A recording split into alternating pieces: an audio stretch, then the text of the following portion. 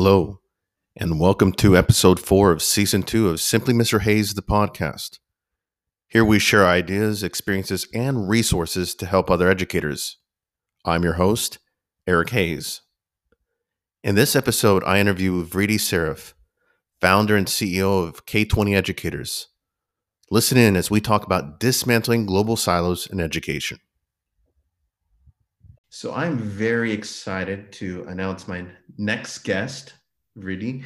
And instead of me singing your praises, please tell everyone a little bit about yourself. Sure. Hi, I'm Vritti Saraf, founder and CEO of K20 Educators. We're a social network for global educators. So I started my sort of school journey not having a lot of direction in school. I wasn't motivated, and I didn't think anything of learning. And I think that's really what created such an impact on me when I was teaching, because it sort of reversed the understanding of what education could do for me. And so I actually went into education early on, right after college through Teach for America. And the only reason I did Teach for America, Eric, was because I had no idea what else I should be doing. And so it was a program that was prestigious. And I was like, hey, if I get into this, then maybe I'll have some direction in my life. And so I went for it and miraculously got in. And I honestly had quit everything before that was hard for me. And Teach for America was the first thing that actually taught me how to, be resilient and to understand the power of education. And I say that, and I start with that because that's really what's led me to what I'm doing today.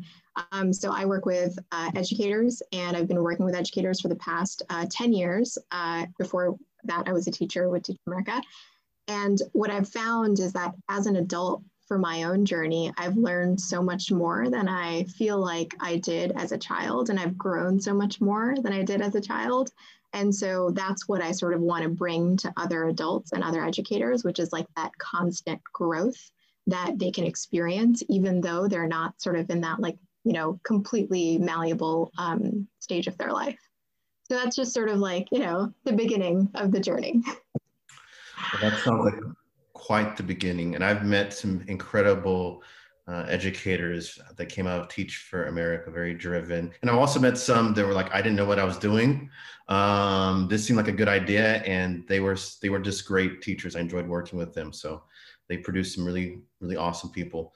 So you had done some traveling, if I'm not mistaken. And how long has it been where you've been going around? And can you talk a little bit more about this experience? Yeah, for sure.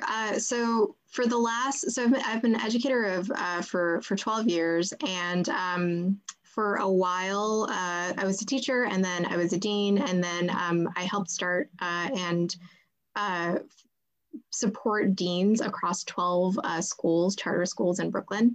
And what I had learned was that in order to develop school leaders and teachers in one school or in a network of schools, there has to be like some really strong infrastructure for how people develop. It can't just be sort of like one-on-one coaching. It has to be sort of systemic, the way that Guskey talks about it.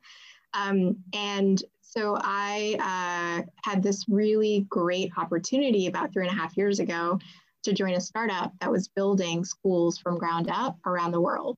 And the vision was to build 30 schools around the world that would operate in sort of like a sister school model where students and educators would be able to travel to different school campuses and learn from each other and take classes in each of those campuses.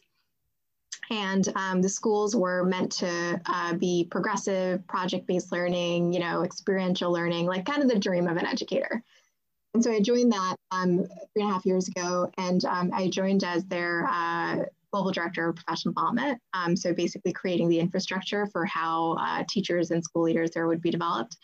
And I got to work with the emerging principals that we were building schools with.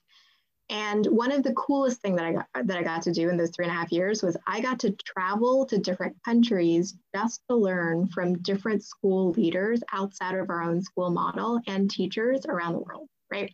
So I got to go to Bali, to the Green School. I got to go to a bunch of schools in India and China and in Italy and in the UK. And the most incredible thing about that experience was there were all these amazing pockets of talent, right? There were educators that were doing incredible things and completely sort of individually from their own perspective and producing pedagogy and instruction and content that was like, that was promoting critical thinking skills. It was promoting self-directed learning. It was promoting agency and sort of, real resilience in students. And the crazy thing was every time I went to a new campus or a new school and I saw something that was similar to what I had seen in a previous school, I'd say, hey, you know that the folks in Bali are doing exactly what you guys are. You guys, do you know about them? And they'd always say, no, I have no idea. Who are they? Right. And so it was really surprising that like all of these like wonderful pockets of talent all around the world were working in silos producing very similar things, but they had zero connection with the other educators that were doing the same things. And so what I realized was, you know, educators were working just completely on their own in complete silos. So that traveling experience was really sort of formative for why K20 exists now. And I actually did a lot of research after that, trying to figure out like how do educators collaborate with each other and connect with each other? And I found that there were three main ways that educators can collaborate and connect.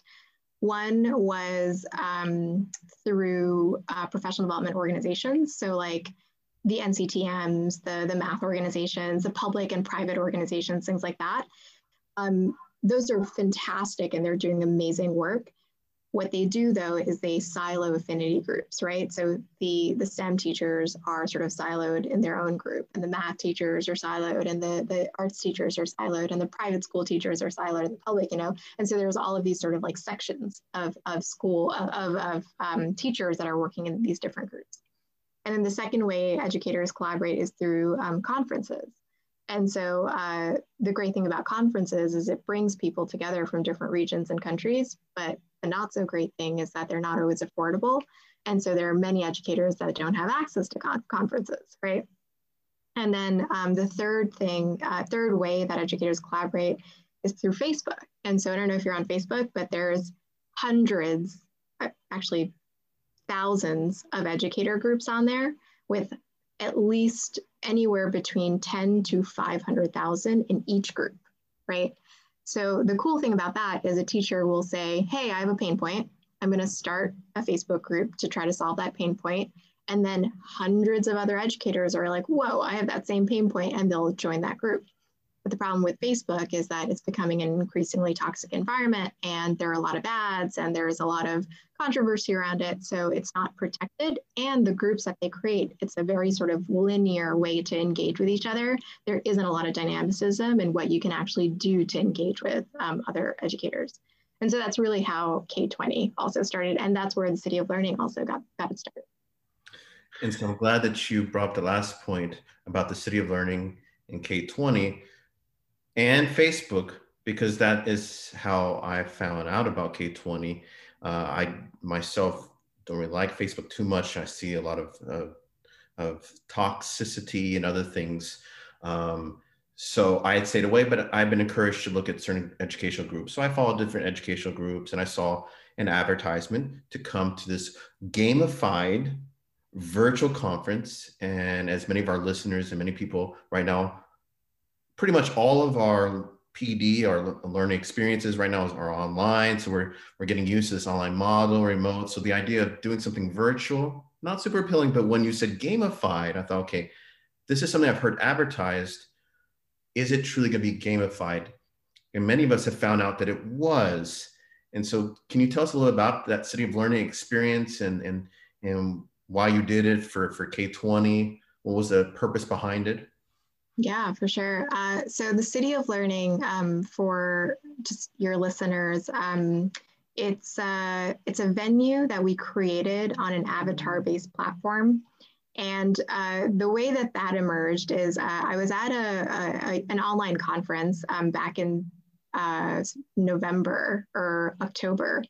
And this conference was sort of touted as one of the sort of most cutting edge ed tech conferences out there that had just, had to take its programming online because of the pandemic. And it was 2 weeks of floating heads talking at you. It was 2 weeks of webinars back to back, pre-recorded. And I thought to myself, I said, with all of the money that's available to this organization and all of the influence that it has, how is it possible that they haven't thought of a better model to engage people online? And so I was convinced that there was a better way, and I was convinced there was better technology out there. And so I started doing a lot of research and started thinking about, what do people really want in conferences? How do we create a human-centered experience? Because from my perspective, 6 hours of someone talking at you is not human-centered, right? And so I thought about the elements of human-centered conferencing. And some of those elements, some of the things that came to mind was one, people want agency when they go to conferences, right? They want to be able to choose what they want to do.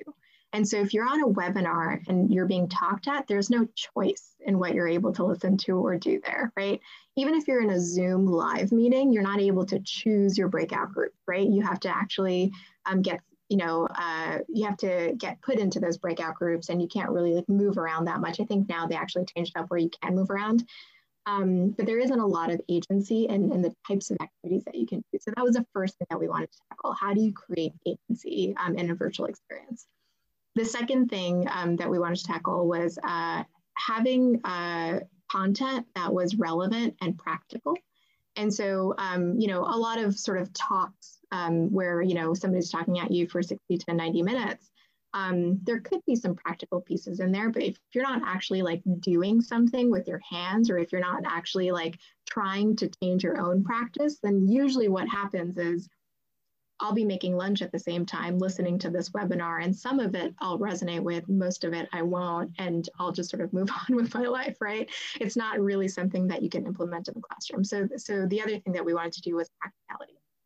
And then there's like a bunch of other things that we came up with. We actually wrote a Medium article about it that sort of shows the entire sort of human-centered cycle that we thought about. But some of those things include, we wanted folks to have fun. We wanted there to be spontaneous sort of engagement. So we wanted people to actually bump into each other and meet each other the way that they do in conferences, and be able to create really great social connections, because that is, as I said before, one of the main ways that educators connect.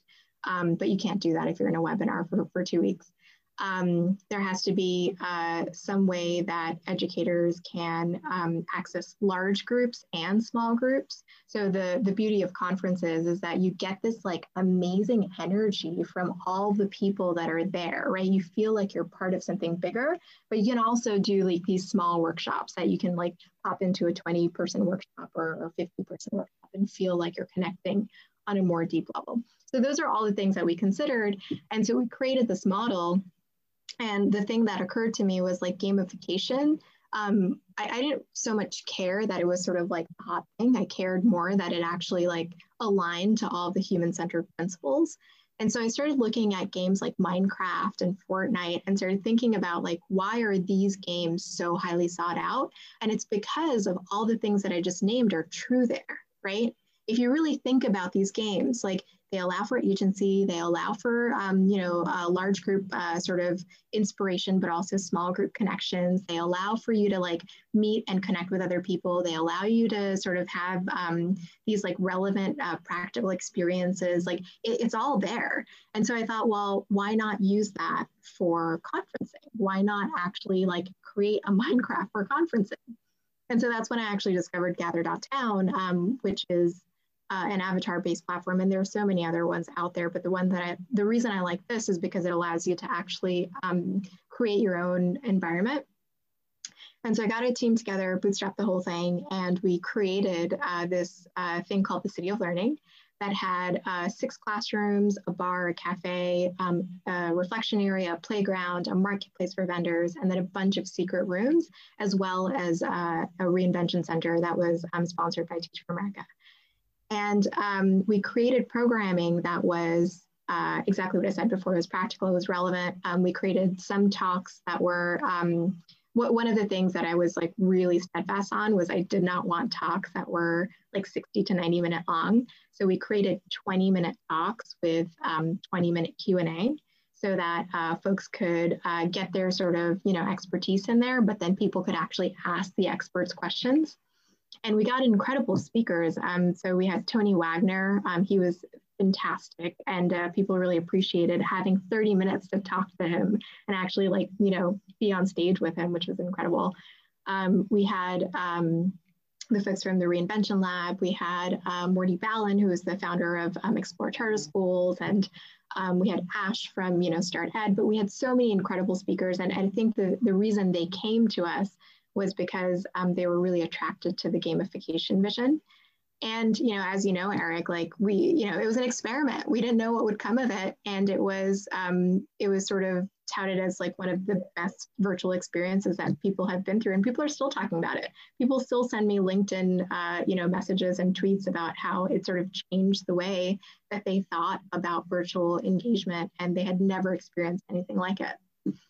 So, one of the things that I find very interesting in conferences, and we readily admit this, if you have more of an open or honest host or group that will say, oh, I know this is not what we normally do with students, and I wish there was more movement, or I wish we would do this, but I'm going to talk to you, and we don't try other things. So we know learning works for students in this way, agency. But why is it that we don't bring it to us as the adults, that innovative, that exciting, project-based, let's talk, let's collaborate? That's exactly right. I'm so glad that you said that, because when we are teaching students, it's almost like we're putting different expectations for adults, thinking that adults can learn in a different way and they don't need the type of engagement that students need. And that's bullshit, right? Because it's not human-centered, as we said before. And so to say to the example that I was saying before, to say to a student, hey, students really need project-based learning and critical thinking skills, but the way that we're going to teach it to teachers is through a lecture, it doesn't make any sense. There's no parallel structure. There's no sort of there's no parity in that, right? And so that's why the concept of choose your own venture is so important. And that's a testimony to the vision that you had and the work. And so that leads me to this next question. What is your vision for K20? Yeah, so the hope is, the mission and the hope is to dismantle global silos around the world for educators, right? That's really where the initial generation point comes from in terms of why K20 exists.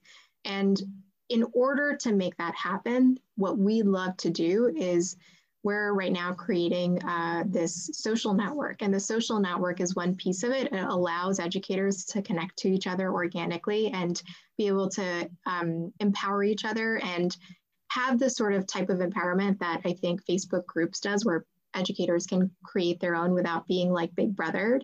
So we have that. We want people to actually own the social network, but it's also protected, right? It's ad-free, it's